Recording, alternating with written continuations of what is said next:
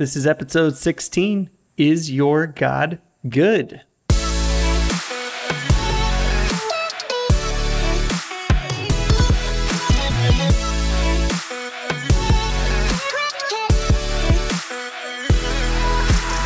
Hello, hello, hello. We're just two normal dudes trying to live this Jesus life. My name's Josh. Hey, I'm Andrew, and we are This Jesus Life Podcast, coming back at you today with an episode called Is Your God Good? Josh, how you doing, man? Is Are you good? your God good? I'm good. I cannot complain. I just had a bunch of family in town for my mom's 60th birthday, Heyo. which she wasn't a huge fan about. But I think all the surprises of everybody visiting made it much better. Yeah, that's good. It was a good trip. Nice. It's awesome, man. Other than that, pretty normal. How about you? Yeah, pretty good. It's Monday when we're recording this, by the way. So over the weekend, it was nice. We had like a ton of friends and people from our church over for a pretty sweet cookout. Really from our like small group, we've been taking a break for the summer. So it was really good to just be around people. I don't know about you, man, but this coronavirus thing, it's been going on a long time and it's been serious here in Pennsylvania. Like technically we're not supposed to have more than 10 people at our house at one time, even right now. Still? We definitely broke that. But we did it all outside. So I'm going to have to notify the state of Pennsylvania. yeah, I'm on the record at this point. But no, man, it was just like really good we had really a weekend of just being with people. We hosted home church on Sunday where like 4 families came over. And then Saturday we had that sweet get together of just like, I don't know, kind of in the end of summer, kind of relaunching life group for the year. But it was just fun. It was really good. Last night I shot my bow, which I haven't done for a long time. And turns out I suck right now. You what? You shoot at something? Just at a target. Oh, no, that's exciting. Yeah. But I was hoping your neighbor but it was in the direction of the chickens. And I had thought to myself multiple times, like, man, if I miss this target and go high, there's a chance I could skewer a chicken. It'd be a low chance. I wonder how you explain that one to your wife. Like, do you just come in with the chicken on the arrow still and you're just like, hey, honey? I think I would. I'd have to fess up. I wouldn't try to like play it off. Or you just leave it till she notices? Oh my gosh. And you like put some fear in the other chickens. We're like, oh, like these sticks come out of nowhere. They just kill us. They just fly out of the air. So no, that's the update is I did not kill one of the chickens. They are happy. And they didn't die on their own. No, they didn't die on their own. We're still at the beautiful 1-6. And after our party, we had like a crazy amount of cantaloupe and all this like berries and stuff left over. Somebody had brought a bunch of it and we ate a lot, but there's a lot left. So I just went out and dumped it for all the chickens. Dude, they love cantaloupe. They went nuts. They had to be like 4 or 5 pounds of cantaloupe. I'm glad somebody likes cantaloupe. They ate it all, dude. There's not a scrap left of that today. So there's some happy birds. Funny. Yeah. I bet. Yeah. I'm glad somebody eats cantaloupe because that's a miserable fruit right there. Yeah, man. Cantaloupe and melon. The last two, they're always left in the fruit salad. It's true. Nobody wants to eat them. It's true.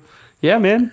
So that's what's going on with me. Anything crazy happening with Jack? Is he happy your mom's 60 or how do you feel about that? That's a good question. I didn't ask him. Yeah. He spent a lot of time avoiding people this weekend. Yeah. And even last week. My brother was in town last week. Yeah. And he was a little overwhelmed, I think, by the amount of people that were around. So he was hiding often. You don't think it was just the emotion of like, I can't believe she's turning 60. This is such a life event. It might have been. I guess I didn't really ask him. Just kind of isolating to just avoid it or. Yeah, I wonder if it's like, his own mortality was just like coming into view. You're just like, oh, like. Because he's coming up on. If dogs were deep thinking beings and they just like, they really had a lot of deep thoughts like that. And then other times they're just like, oh, I wonder if that poop tastes good. And they're like, I'm going to roll in it and try it out. Pretty sure dogs just go food. That's all they think. I think so. Yeah. He's coming up on 42. So it might be a midlife crisis kind of thing where he's. Probably is, man. That makes sense. Well, cool. Well, dude, this week we're continuing our series, kind of talking about like attributes of God. So it was your idea to talk about God as just or justice, loving, and God's attribute of mercy together this week. So I don't know. What are your kind of intro thoughts, or why did you think those three fit together? I think we're going to call this "Is Your God Good?" So how does that kind of speak? We to definitely goodness? are calling it that since you've already called it that. It's locked in a couple of times. It's locked in. Yeah. Why are they together? I don't know. They fit together. Look at the words: just, love, and merciful. They seem to fit more together than they fit with sovereign, holy, absolute truth, and righteous. I'm just saying. If it fits, it ships, as they say. Yeah. Yeah. Well, it comes, we've said this every episode, but having the right view of God and having a holistic view of God is extremely important. And, as I've learned over the last, couple of years, how important that really is in terms of our view of hope in our future, our view of God wanting to work on our behalf. When bad things happen inside your life, how do you process those things? Those are all going to be dictated, and good things that happen in your life. Those are all going to be dictated by your view of God. So if your view of God is he's vengeful, he's out to get you, he's like, your dad that, is just waiting for you to screw up so you can be punished, well, that's going to have a massive effect on how you interact with God. But, if your God is good, if your God is just, and how he interacts with us, and, if he's full of love, if, or in the way the scripture says it, God is love. And if he's merciful, you're going to interact with God drastically different than, if he was the opposite of those things. And I think oftentimes for us, we don't even realize when our view of God is faulty. And I think that's what gets us in trouble of, we didn't even know we were focusing on this one attribute, or we didn't realize we just had a faulty view in general of God. And this is why. So like, I was thinking about this, I don't know, last week sometime, but like, if you're finding yourself in a place of hopelessness, where you're just like, it's always gonna be this way, I'm frustrated, my life feels mundane, it feels like, it's always just gonna be full of struggle, I don't know where God is in the midst of this, where, God feels distant. I think a lot of that has to do with we have a faulty view of God, and we should probably be digging into, these, what did we determine, was it like 11 characteristics or something like that? I think 11, yeah. If we dig into these things and figure out where do we have these faulty views that we need to fix or readjust? And then the other side is, you have faulty views about yourself or how God sees you, and you have faulty views about how you interact with God. And I think that's where that hopelessness or that mundane life comes into be. Yeah, I think you're right. And I think I have a bad view and I don't realize it. And let me just be honest, I probably have some views of God that aren't complete. I'm sure I do. In my life that I'll kind of learn over time, like, oh, I was thinking too much about just forgiveness. I was thinking too much about how important my actions were versus God's grace. Like, I'm sure there's things like that I don't know, blind spots, and we call them blind spots because you don't know about a blind spot. But as I was thinking about kind of what we're going to talk about today, when we talk about justice, which we're going to do soon, like right now, I don't think I've ever heard justice discussed more in my lifetime than I do right now. But it's like social justice. It's like, do you care about the lesser than? Do you care about not the lesser than, those with different social status, economic status, all of that, all the racial stuff, all the gender stuff? It's like, do you care about those who it'd be easier not to see, maybe? So I wonder if we're coming into this conversation starting with justice on a kind of plane of like, we hear God is just, or God is the one who brings justice to all things. And it's like, well, then obviously he's in on social justice. Obviously that's what that means. But I don't know what thoughts you have, but I think that so often we like to take this concept of Like God is the standard. God is truth. God is justice. God is love, mercy. God is sovereign. And we take little pieces of that and apply them to different things in our lives and in our own way. And then we miss the bigger image. We miss the bigger truth of God. Not God is sometimes just, but God is perfectly just all the time, and for all time. So I don't know, when you hear that kind of conundrum of social justice versus just God being just, what springs to mind for you in that?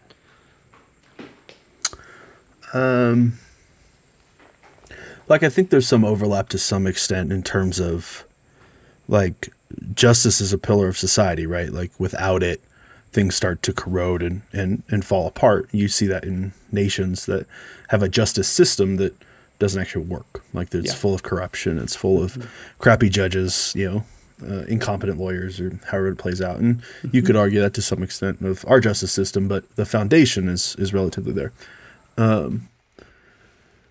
And yes, God is the ultimate judge, and he is absolutely just in how he judges.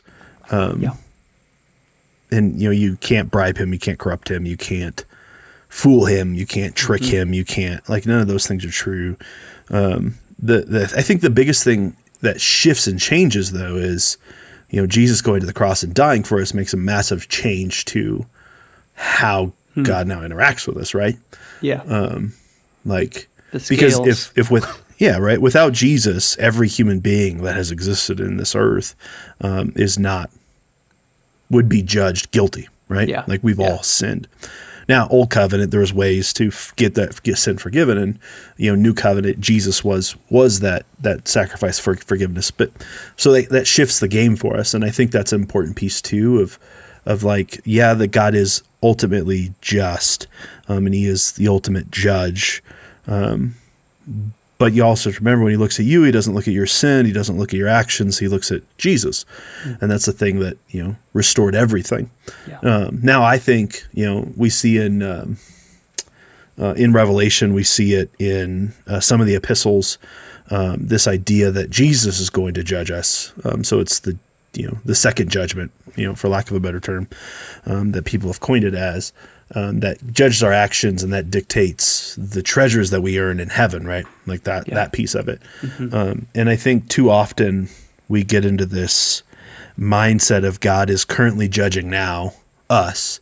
And though he is and he isn't, like, he sees Jesus, so he's not technically judging us. Like, it gets into this whole idea from the Old Covenant is, when I do good, God blesses me. When I do bad, God curses me. And that just doesn't exist inside of today's relationship with Jesus. When I do bad, God might still continue to bless me. When I do good, God might still continue to curse me. And cursing and blessing is probably bad terminology when we get into that side of things. But so there's that piece too. So going back to today's society and this fight for social justice across our nation, in so many different ways, not just the current Black Lives Movement. We've seen social justice for a long time, and that lack of justice really bothers people to a great degree. We get that. I think that comes from God's character being imprinted on our hearts. Like, things should be fair, things should be just, and when they're not, we're frustrated by that, because it's not fair to us for things not to be fair. So there's that piece of it too. So I guess there's some overlap, but we're not talking about social justice here. We're not, like, in all reality, I don't think Jesus cares in the ultimate realm of things about social justices. I think he cares about people meeting him and coming to salvation through him. And that's the thing that's ultimately going to change this society, your heart, our lives, in this life. And I think that's what Jesus deeply cares about. But have you ever watched the show The Good Place? Have you checked that out at all? I tried. Yeah. I'm a huge fan. Jana liked it, so it was a show that she would watch, and if I were in the room, I'd check it out, but it wasn't like I'm not missing an episode show. But there was this one episode where they find out that basically the system had been rigged. So a bunch of people used to get into the good place, heaven. But now, like, the system had been rigged, and they were counting all these things that people didn't even know they were counting. So it was impossible to get into heaven. Everybody was winding up in the bad place. So they started counting. Wasn't that the whole thing though? They were in the bad place. They were, yeah. Spoiler alert. Okay. They were in sorry. the bad place, but they thought, they thought they were in the good place, basically. But yeah, basically, it worked out that people found out like everything was being hyper analyzed, like basically Old Covenant style analyzed. I say Gotcha. Old Covenant, but Old Testament, like Jesus hadn't come yet, so it was your action versus your justice. If you didn't, Yeah. if you committed a sin and didn't do a sacrifice of an animal right before you died, you were in the bad place. You were going to hell. But they were looking at that through this lens of like, if you bought rice and you bought it for $1.10 instead of paying the premium cost that you knew was more ethically sourced or whatever, that would be a sin. So people were like making all these decisions they had no idea were sins, because of course they don't know all the trade-offs all the way down the road.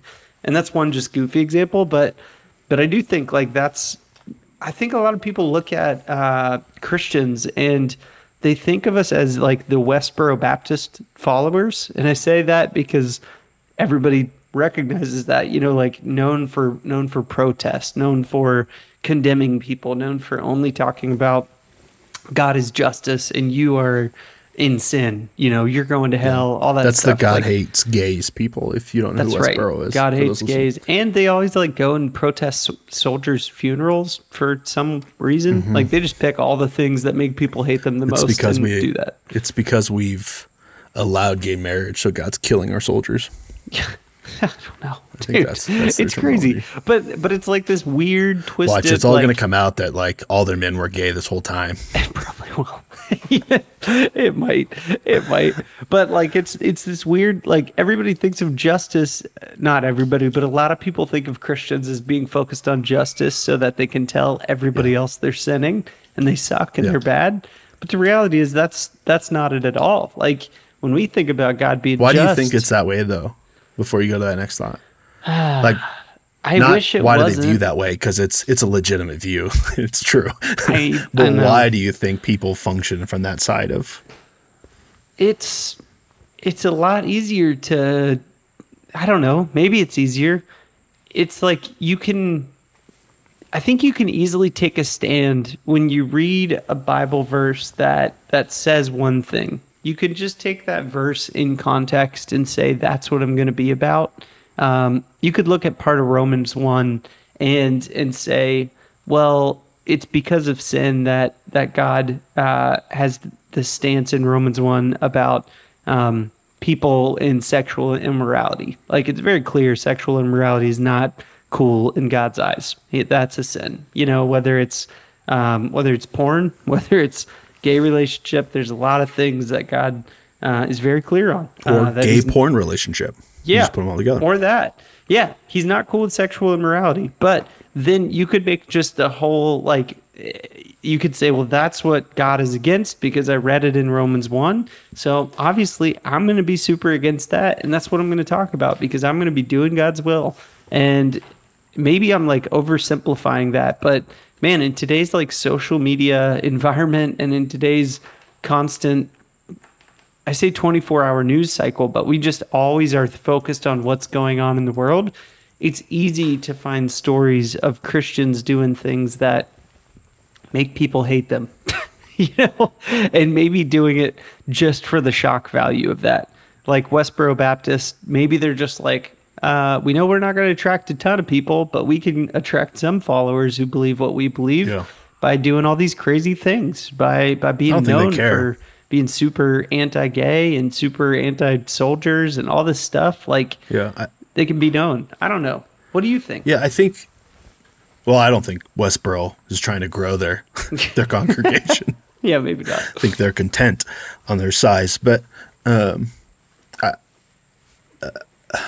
don't know. I think there's a part of it that if you're doing worse things than I am, then I'm better than you.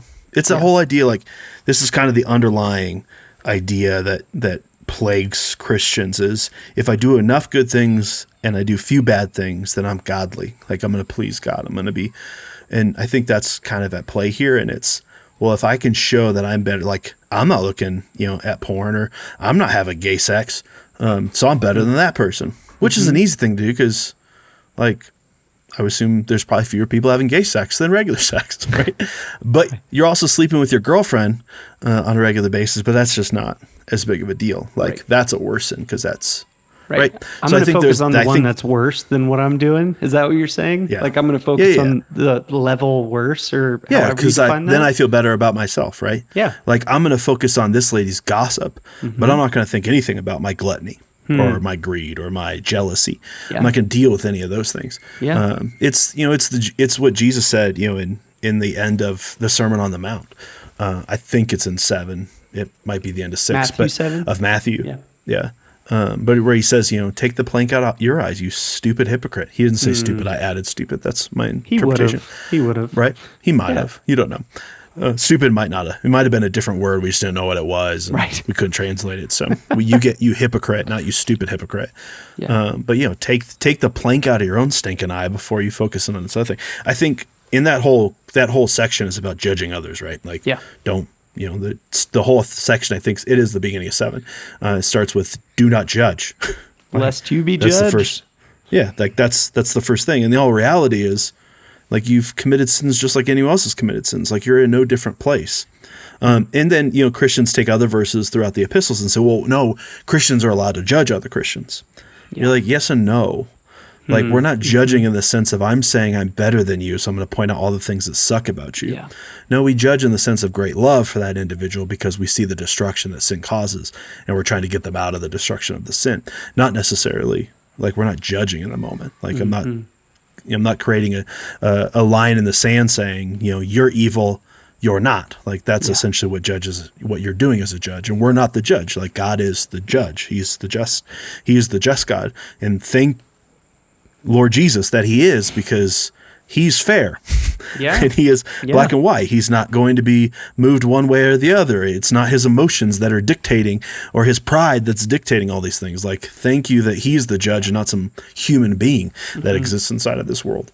But so I think there's a part of it in that, of like, I feel better about myself when I can point out the crap about other people's lives around me. Yeah.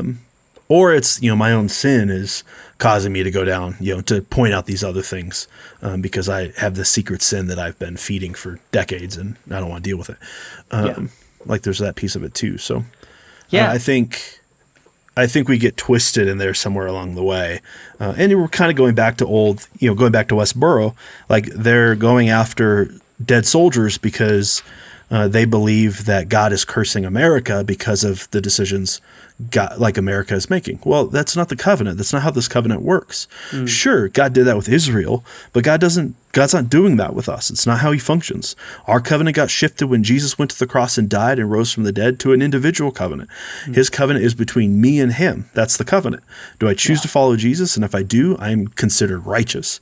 Not because of anything I've done, but because of Jesus' sacrifice. He's not putting my actions on the country and vice versa. Like, that's just not how it works anymore. And I think that's where we find ourselves oftentimes of, well, I have to call out this sin, or God's going to judge our nation. Well, no, that's not how this works. You don't have to call out that sin for any reason. Or you look at it, bring it even more micro into the church. Well, I have to call out that sin, or God's not going to bless our church. Yeah. No. Jesus was pretty clear. I'm going to bring rain, and I'm going to bring sorrow on both the good and the evil, on the just and the unjust. Like, it has nothing to, our actions don't dictate any of those things, and that's important. Now, sin, if not dealt with, is going to cause destruction. That's what it does. Leads to death. But there's a way of dealing with it inside of community, compared to outside of community. Yeah. And like, you get into the verses of, bring, the verses of conflict, and it's bring it to the church. Yeah. This individual sin, and if they choose not to sin at that point, then throw them out. Yeah. I think it says it nicer than that, but it's essentially what's going on. Well, there's a difference between today's church and the community that was built, at the early church. Like, that was their entire lives, was that community. So you're saying, hey, like, you've got to fix these things because you're going to hurt us. That's one-on-one. We're having this conversation with people. Like, it's not a judgment thing of, I'm just trying to draw a line in the sands, you suck, get out, which we see often today. It's no, this is how, like, this is the destruction you're causing. This destruction is going to hurt these people around you in this way. And and like we want you to change. So we're going to pull community away from you for the sake of you to make a difference and a change. Yeah. Like, right. That's kind of the piece that they're getting at there. Now you can argue, what does the church mean? Is it the elders of the church? Is that who they're going before? Yeah. It's hard to say that that's what those verses are arguing.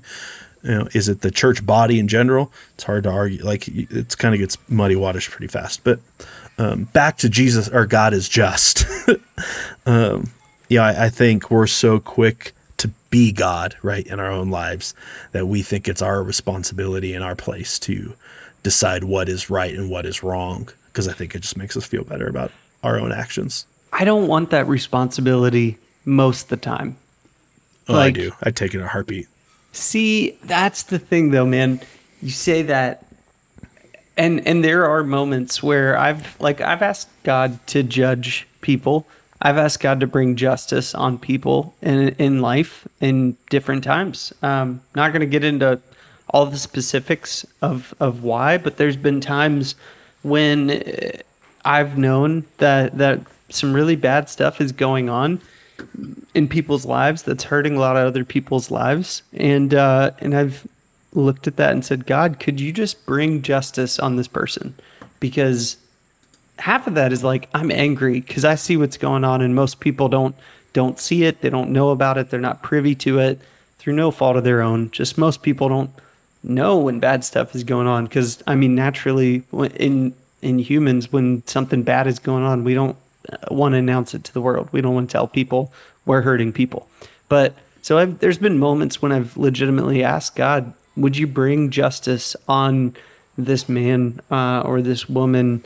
Not necessarily this organization, not necessarily this country. God, would you rip down so-and-so country, for this sin? No, but like, would you express your justice in this person soon?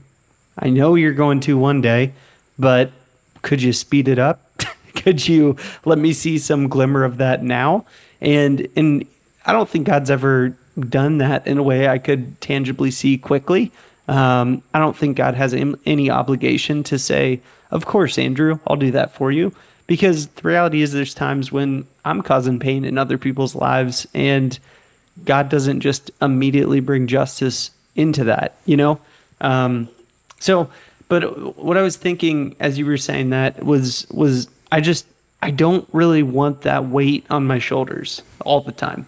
Like, I can't imagine being a judge in our legal system, just carrying the responsibility of, I'm going to interpret this law, I'm going to hear all the evidence of this person did or didn't do this thing, or this organization did or didn't do it, and then I'm going to decide, well, do you pay $1,000? Do you walk away with no penalty? Are you judged and found that you're innocent? Or do you go spend 10 years of your life in jail? I can't imagine that level of, I can imagine it. I just don't want it. That level of responsibility on my day-to-day work, like that would be intense. And that's just a small expression of the character of justice, is saying, okay, here's the law that we agreed to. Here's the standards we agreed to live on. Your actions either did or didn't break them. We're going to find out. Break that law.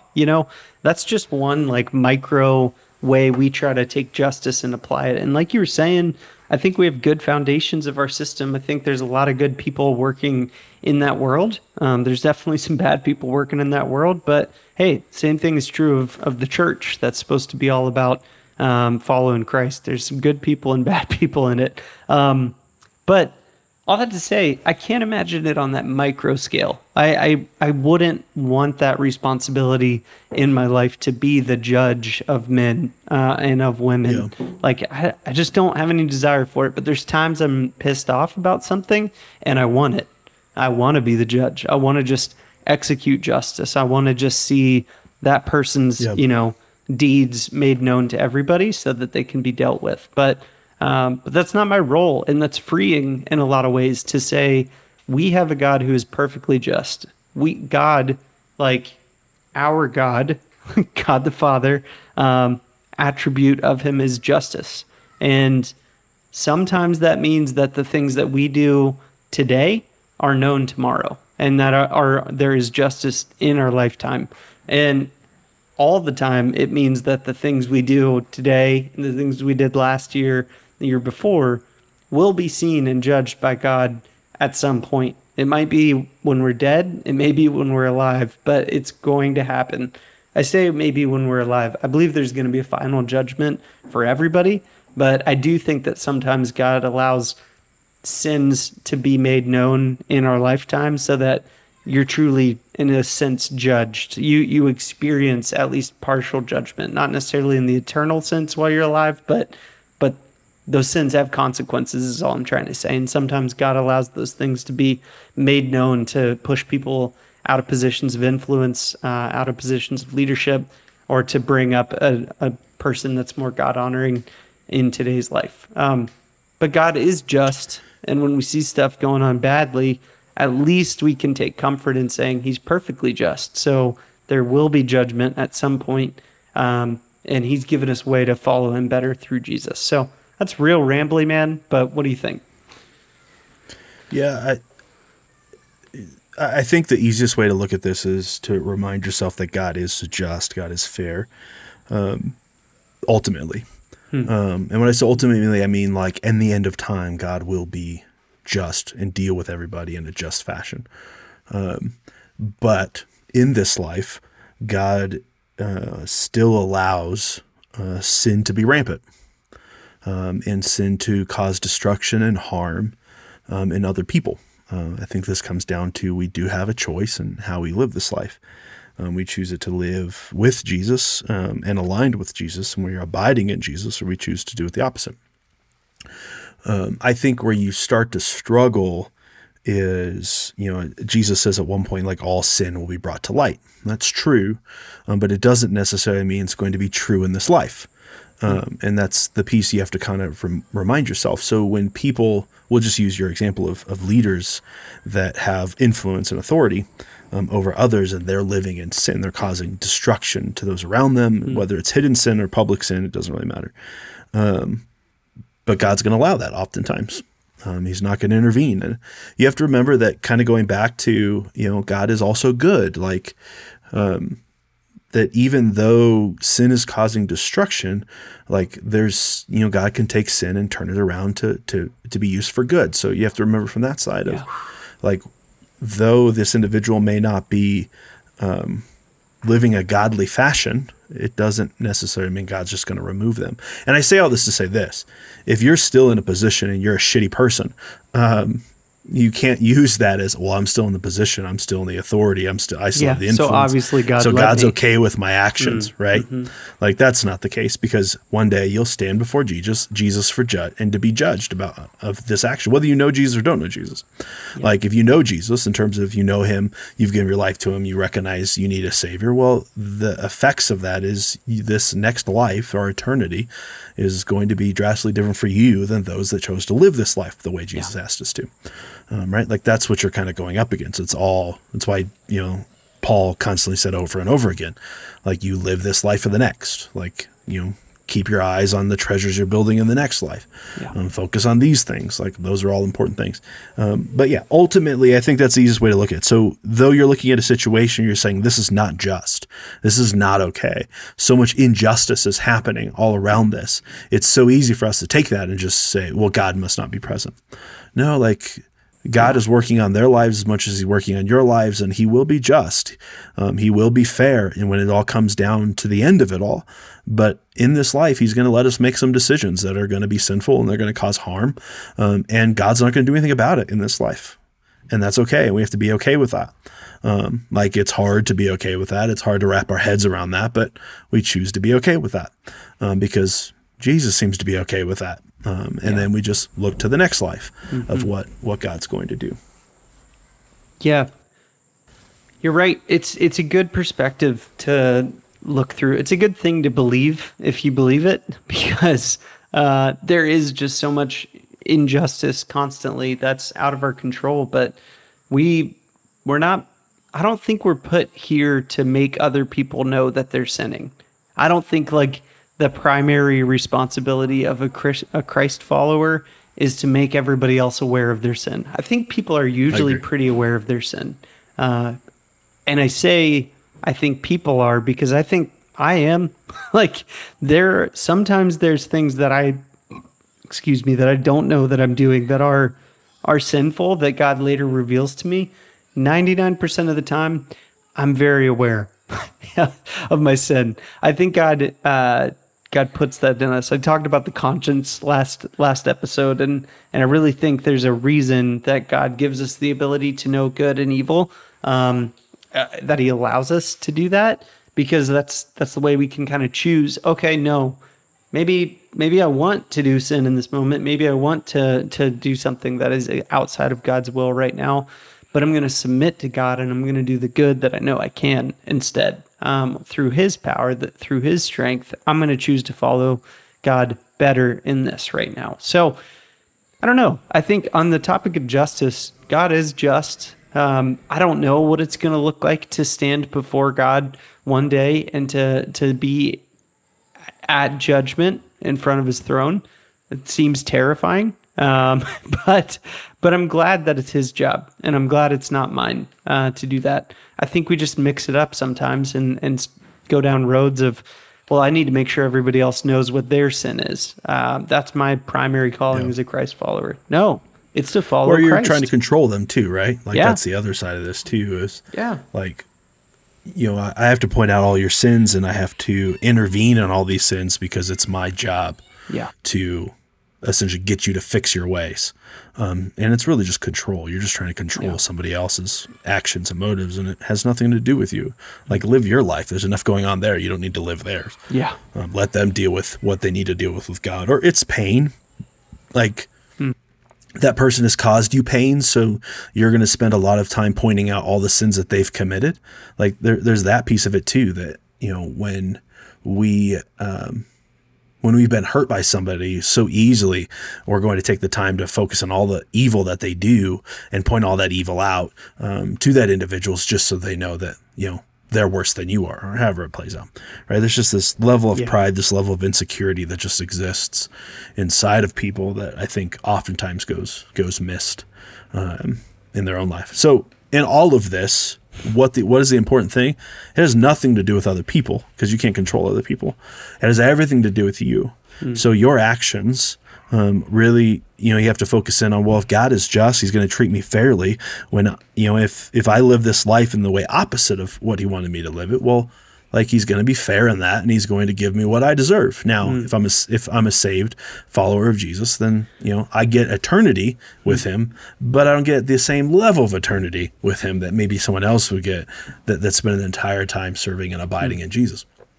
Like, there's that piece. If I chose to just live my life the way I want to live it my entire life, and I never came to that point of salvation with Jesus, well, then He's going to treat me fairly. You've sinned against God forever. Nothing has fixed that for you, and God is going to separate you from Him for eternity. Like, that's what justice is going to look like for God. But focus in on your actions. Focus in on how you're living this life, because that's the only thing that you can control. Take Jesus' words.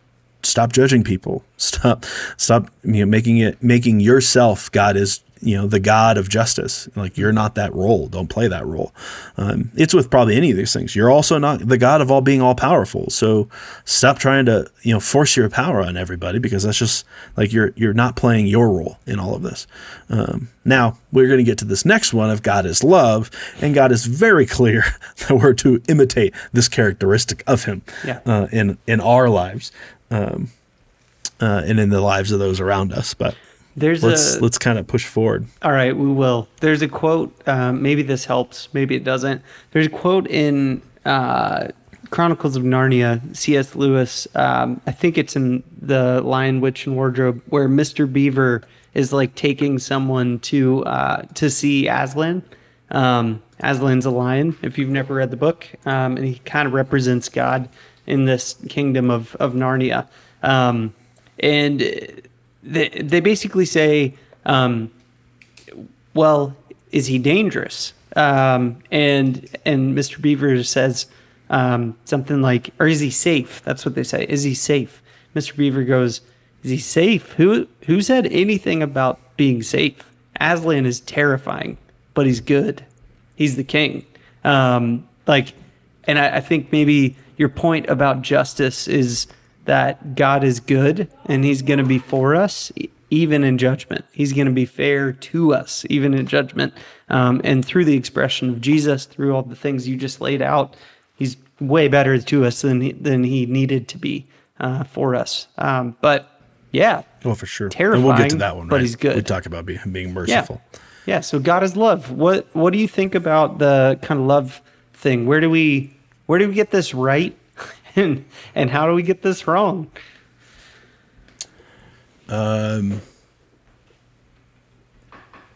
think what gets summed up in this statement is like he is unconditionally committed to my well-being.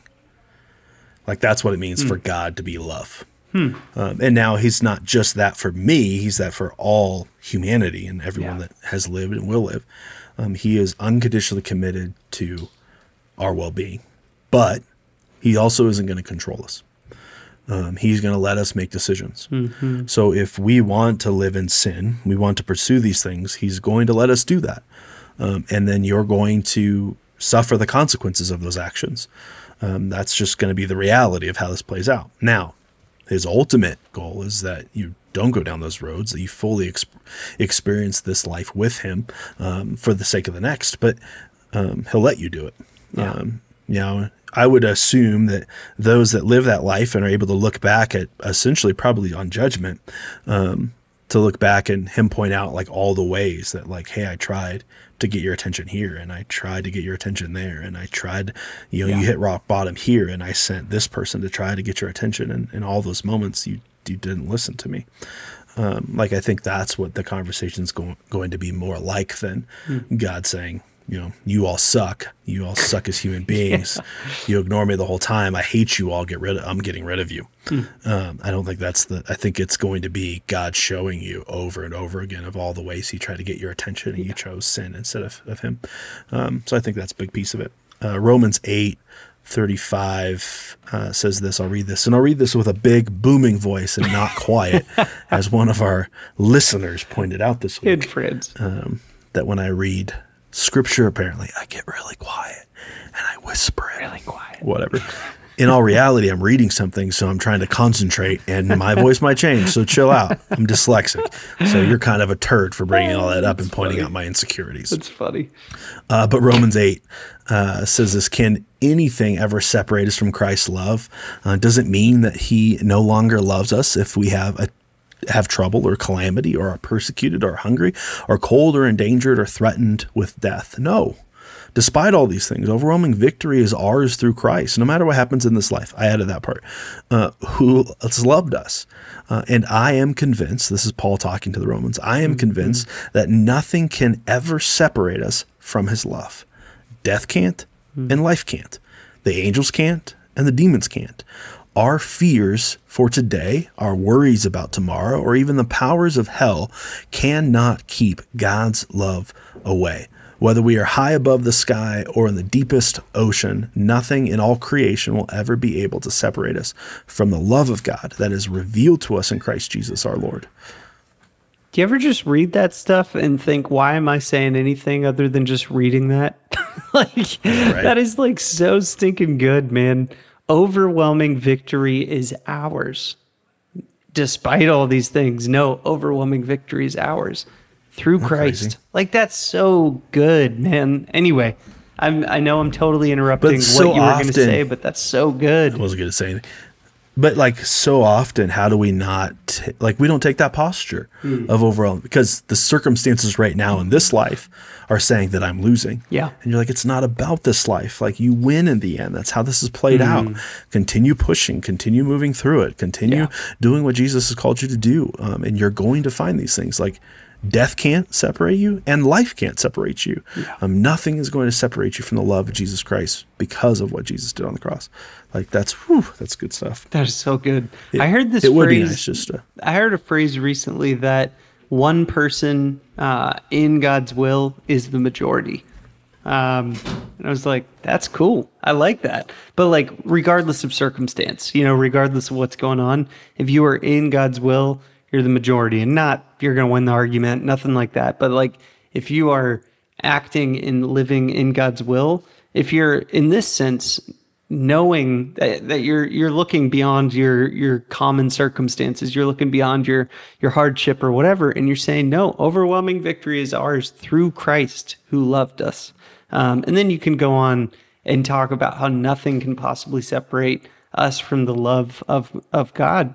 It's a beautiful thing. But yeah, sometimes I read scriptures like that and I'm just like, man, my words fall so far short to these ideas that I'm like, why don't we just read great passages of scripture as our entire podcast? Why are we adding anything to it? Yeah, no, that's definitely true. There's definitely those verses just like, oh, it's just good. But the problem is like so many people miss those things. Yeah.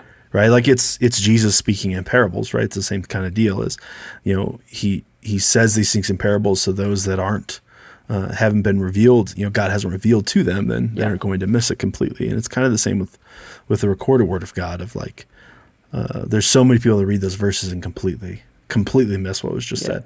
Yeah. And I think this is where Christians come into play of terms of, hey, this is what God has said and this is what it means. And this is how you can experience it.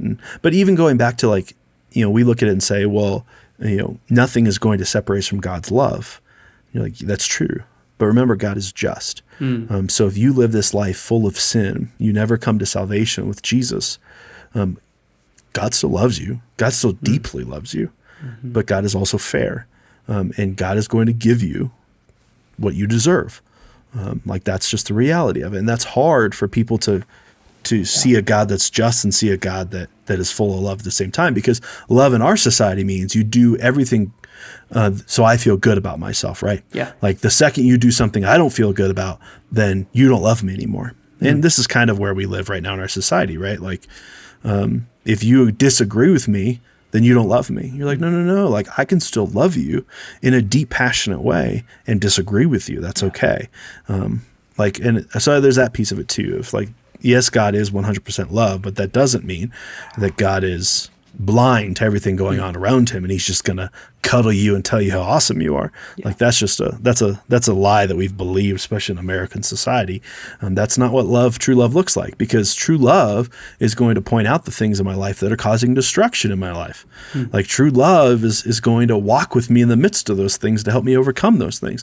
That's what true love is going to look like. It's not going to feel great all the time. I'm not going to have all these ooh and ahs moments because when God's showing me my sin, that doesn't feel good. I feel guilty. It feels bad. But when God shows me my sin, it's from a place of great love. So when he reveals those things, it's out of care for me. It's out of desire to see me live the full life that he has for me and to be conquering these things that are causing destruction in my life and in the lives of those around me. Yeah. But no, God is 100%. God is love. Absolutely. And we talked about kind of injustice like that people know Christianity here in the U.S. of being like very judgmental. That's the thing we're told a lot. But I do think that I think the church works really hard to express God's love to people. Like I think most Christians I know work hard to try to do that. We don't always have the perfect way to do it, but Christians in general are pretty quick to show up and try to do things out of love and because we're loved. Like I think of like just ministries that exist, man, just serving the homeless, like a lot of those things are powered and propelled forward by the church. A lot of those things were founded by Christians trying to express you are loved because you're a child of God. So I'm going to meet these needs in a way that I can. A lot of people who adopt children or do foster care do it of saying like, I can be the father or mother to this child, because I was kind of an orphan and Jesus took me in. Jesus cared for me. I don't know. I think there's just we beat ourselves up a lot, but I think there's a lot of things that the church pushes forward and the people of God do that are all about expressing God's love. Yeah. I don't know. No, that's true. What do you think? No, that's good. That's true. I think that is the case. You look at, the Catholic Church is responsible for hospitals across the world being put into place when there was no hospitals. Yeah. Like it was the Catholic Church that did that. I think there's a bad side of that of if, like, I think this is institutional side of, like, if I create a system that does this, I don't have to love like Jesus called me love because I built something that did it for me. Yeah. Like there's that piece of it too. Like the love that Jesus is calling us to live is sacrificial in nature. It's the same love he showed us, right? Though God's one and only son, John 3:16, he gave his one and only son. That was out of sacrifice. And it's the same love he calls us to function in. So I can love you from a distance by doing things for you. But there's no sacrifice involved in doing those things. Yeah. It's when I see you as a human, I see you as a person, where love truly exists, and you got to dig into those things. But no, God's love is unconditional. It's not based on how good you are. It's not based on how bad you are. God's going to love you no matter what. Yeah. And that's a great thing to hold on to, right? Like, Yeah. God's not going to be like, Josh, that was like your 17th sin today. I'm going to pull back. Right. I'm going to kind of let you be on your own at this point. No, like God's taking a in the break. midst of that moment with our sin, right? Like that's the beauty of who God is and why he sent his son Jesus to take on that sin so he can be in the midst of that sin with us, to help us get out of it, right? Like to help us avoid the destruction that's coming. Like that's what we're kind of diving into and digging into. But, Yeah. God's not going to create conditions for him to love you. He loves you greatly. So if we want to express God's love best, if we want to live this out, probably the best way to do it is just tweeting "Love you, bro" at people who are going through hard stuff, or "Hey, thoughts and prayers on the way, For sure. love you," that type of thing. sure. Is that what you're saying? Yep. I think that'd be the easiest way to do it. And just do like big blanket statements to like hit everybody. Just to make sure everyone feels Praying that for warm and everybody out cozy. there Like, today. Yeah. But no, love is sacrificial, and Yeah. love is sacrificial in the extent of patient too, right? Like, say you're dealing with a sin that I see, and I'm trying to get you to understand those things. Love isn't going to draw a line in the sand and say, no, like I've already had this conversation with you 3 times and you're not going to do anything. Like, good luck. No, love is going to keep having the conversation. Love is going to keep showing compassion to that person. Love is going to keep. I'm not here to give you warm and fuzzies. I'm here to love you well. Yeah. And loving you well is, like as Jesus loved, unconditionally committed to your well-being. Like that's what love is. So I'm going to continue to do those things. But yeah, typically human beings, we have a line, right? Like our patience only goes so far. Our love is hyper conditional. And for you to love me, defined by our society, is you just do everything I want. Yeah. You're like, no, that's not love either. Like we're missing it. We're missing out on so much. Like then you're just this dude that never achieves anything in this life because I just kept giving you everything you wanted. Yeah. And that's not love. Like that's not going to drive you to the full life that Jesus promised you. Yeah. That's just giving you what you want. Yeah. I gave you all the sweets you could ever eat because you love eating cake. That's not love.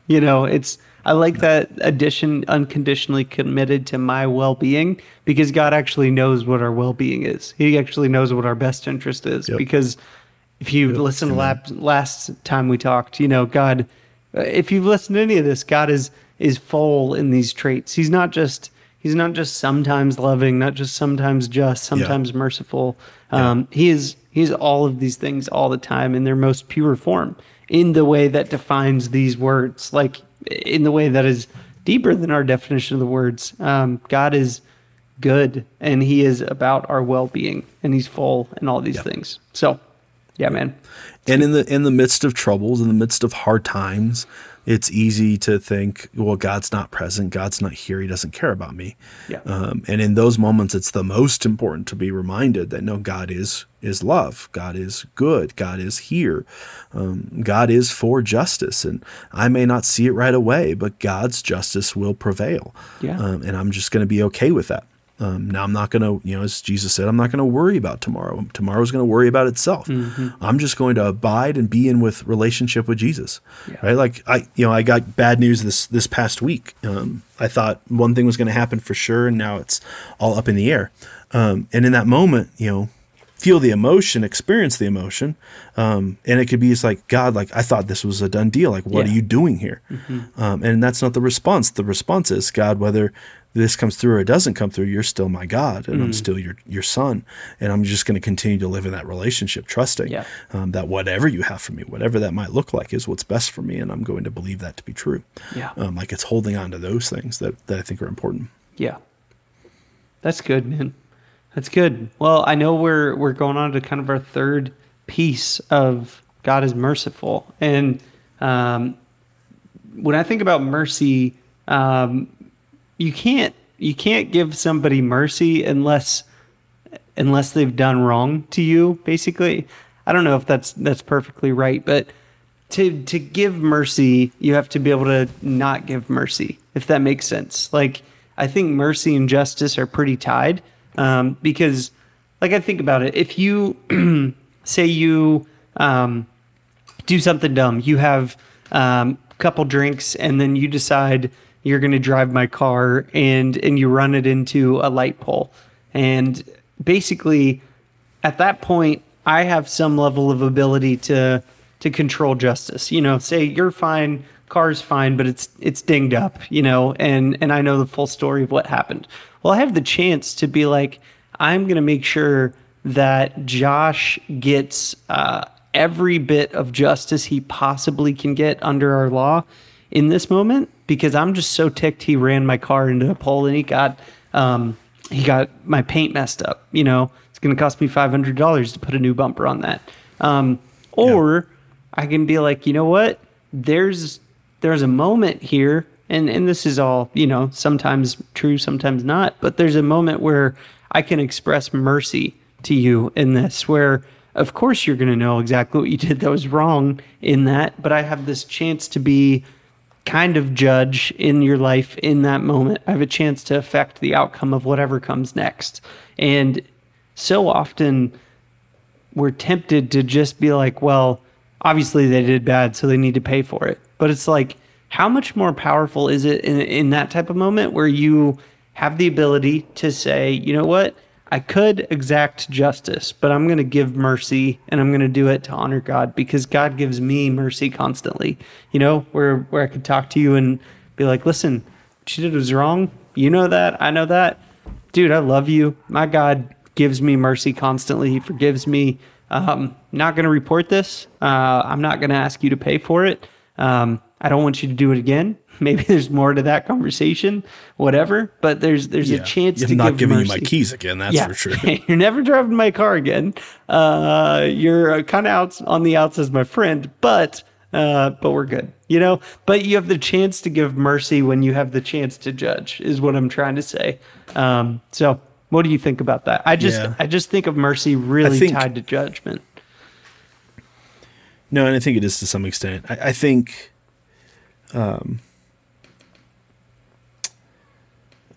I think what happens with Christians is we downplay our own sin and the destruction that it's caused, so we can feel better about ourselves. So when that comes into mercy, like, I downplay the ugliness of my sin, even I downplay it with God and just ask Him for forgiveness. What ends up happening when we do that is we don't feel the weight of what mercy really is. When I fully understand my sin and what the destruction not only is causing me, but it's causing those I'm in a relationship with, and the fact that, you know, as 1 John says, if we confess our sins to Him, He's faithful and just, or we could replace that word as He's faithful and He is the judge to forgive us and cleanse us from all the wrong. When we have the proper view of our sin, we look at it and say, whoa, like, what did Jesus just do? Like, there's those moments. So now, going back to what you're saying, is now when someone wrongs us, we're not jumping to judge or to justice, and we're going to fix this, and I want you to feel the pain that you've caused me. We're jumping to it to mercy and saying, whoa, like, I so easily could be where you are. At times I've been where you are, and my God forgave me, wiped it clean. As He sent my sin as far as the east is from the west, as Scripture tells us. Like, this is what God has done for me, and I'm so grateful to what God has done for me. I'm going to do the same for you. Like that's the posture we start to take when we start to truly understand the mercy that God has shown us. We want to show other people that mercy because that's contagious. There's a piece of that. You're like, man, like how exciting was this for me? I get to now give it to somebody else. And, you could play judge, I guess, in those moments, but it's not, Jesus was pretty clear. Do not judge, right? Like that's the posture we're supposed to take, or you will be judged in the same way and according. So I think there's that piece of it too. But, all humanity benefits from God's mercy. Like how many times has God had to have looked at somebody or society and just been like, are you freaking kidding me again?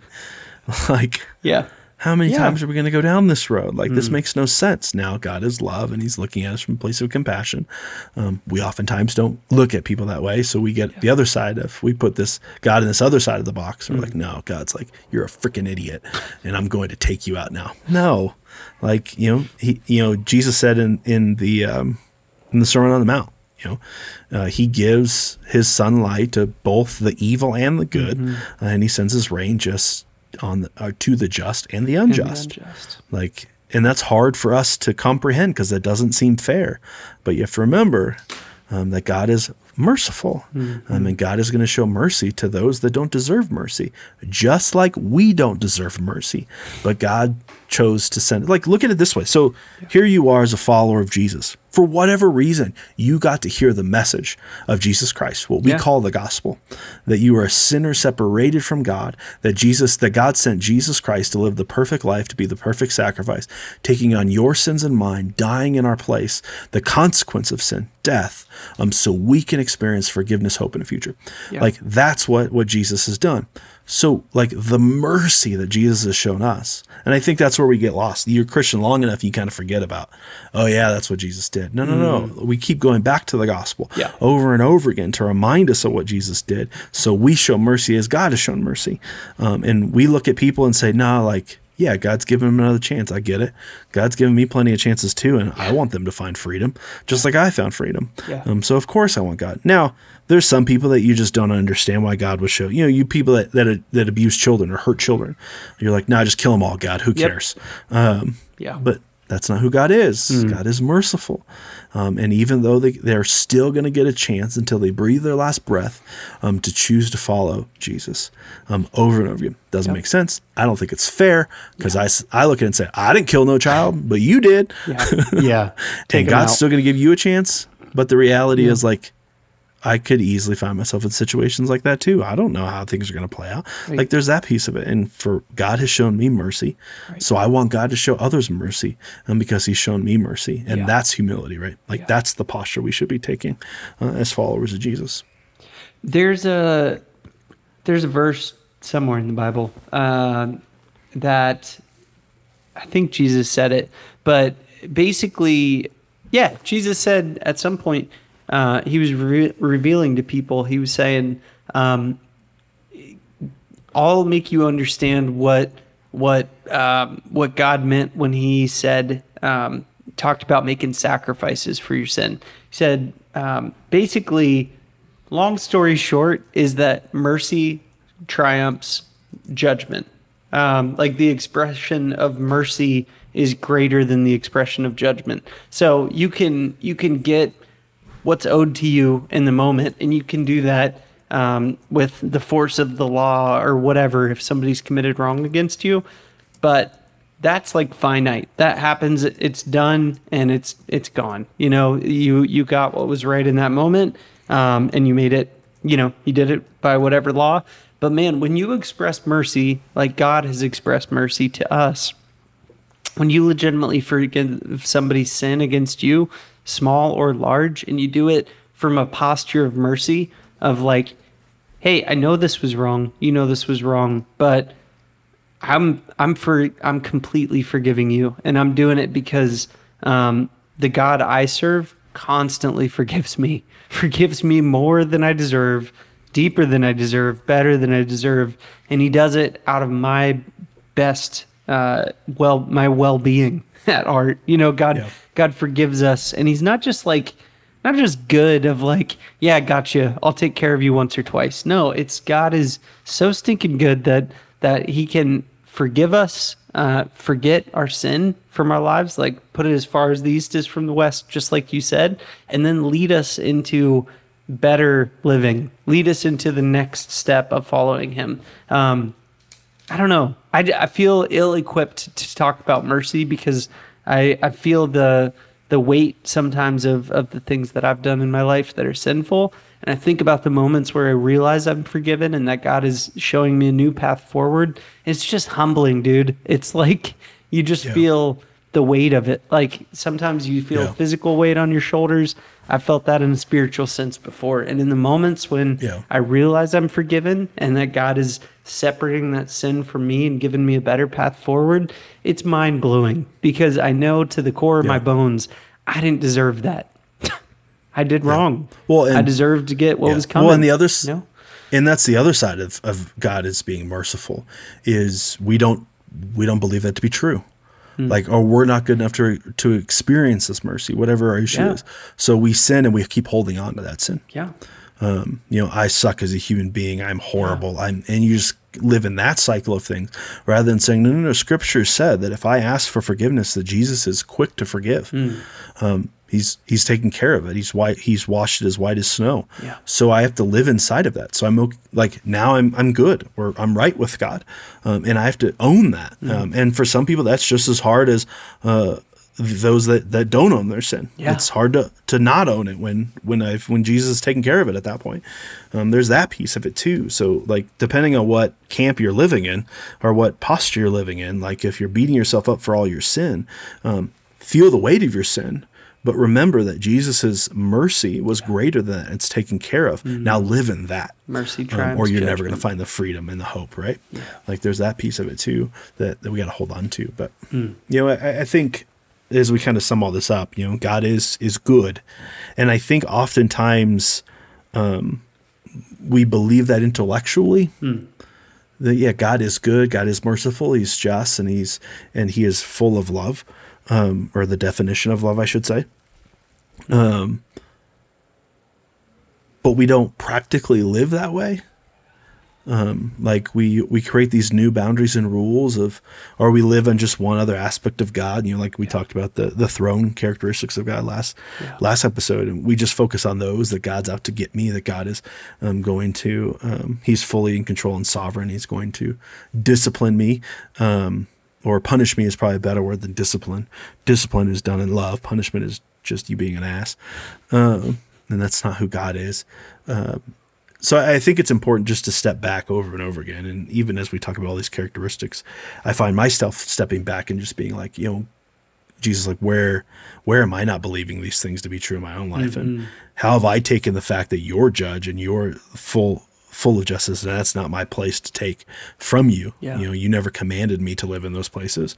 Unlike you've commanded me to be merciful and full of love. So I'm going to take on those traits. Like where have I tried to take control back from you, and not let you be you and me be me and me hold on to my position as your son, and your heir, but not taking on any of your responsibilities and positions, that I shouldn't be taking on.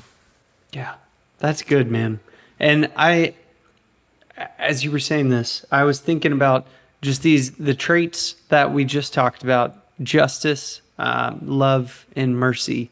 And out of all of that, I like that we're calling this "Is Your God Good?" because the reality is the backdrop is that God is good.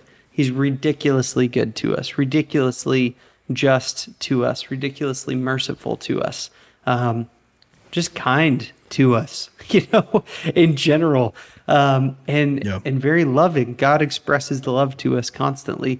But man, I find myself, if I'm in a moment where I'm like, crap, I'm going to be judged for this, or crap, I just committed sin or whatever, remembering that God is good really helps me. Well, it changes your posture too, right? It really does. There's two options when we sin, right? Like you should feel guilty. That's normal. But shame starts into the picture, and it said, hide your sin. Yeah. So it's, when we sin, it's like, I got to hide from God. Like he's the dad with the whip and he's going to punish me. Right. You're like, well, God already knows what's going on. He was present when you sinned. He's not surprised by it. He's all sovereign, so he knew it was happening anyways. Yeah. But in that, so our posture, because God is good, should be the second we do it, the second we realize we've done what we've done, we should be running to Jesus. Yeah. We should be running to God saying, God, forgive me for what I just did. Like I screwed up. I gave into the temptation. I was an ass to that person. I wasn't loving like you've called me. Whatever happens to be, like we should be so quick to get back to. And this is kind of where I think we talked about, I don't know, one of the first weeks of this, as we dove into this topic of God's character is we so often relate how our fathers interacted with us and disciplined us, or I should probably say punished us if we have a poor view of it. And it's, I can't be caught. So I'm just going to hide it. And we take that relationship we had rather than if it was a healthy, godly relationship. And I'm not blaming dads. I'm just like, you're a sinful human being. Yeah. It's all part of the job. It comes with it. I get it. But we take that trait, we put it on God. Well, that's not the position that God's in. It's our response should be, no, I just sinned. I got to run to Jesus. Like I've got to run there because he's the only thing that's going to fix anything. That should be our posture instead of hiding. Because when we hide, like the sin just gets bigger and destructive. And sure, God's in the midst, he's there with you, but he's going to let you do it too. Yeah. Yeah, it's good, man. That's true. It's totally true. And good thing is that God is good. And thank the Lord for it, because if he was just Amen, or just merciful or just one of these traits, I don't know, things would look different. So this is part of our bigger conversation. Like you said, we picked, I think, 11 total ones. There might be more traits that we should have put in there, but I know next week we're going to talk about God being faithful, which is just like the steadiness of him coming through as these things perfectly expressed over time. God is faithful to us. So check that out if you're listening now. That's what we're talking about. Yeah, we're going to try to do it a little bit differently too. We reached out to some of the people we know that listen. We asked, how has God been faithful to you? And we're kind of change the format just a little bit and spend some time just sharing stories of God's faithfulness since, it's easier to convince ourselves that God is faithful when we hear stories of God's faithfulness than it is just to have a conversation about it. So we want to share those stories. And if you have a story you'd like us to share, email us at hello@thisjesuslifepodcast.com.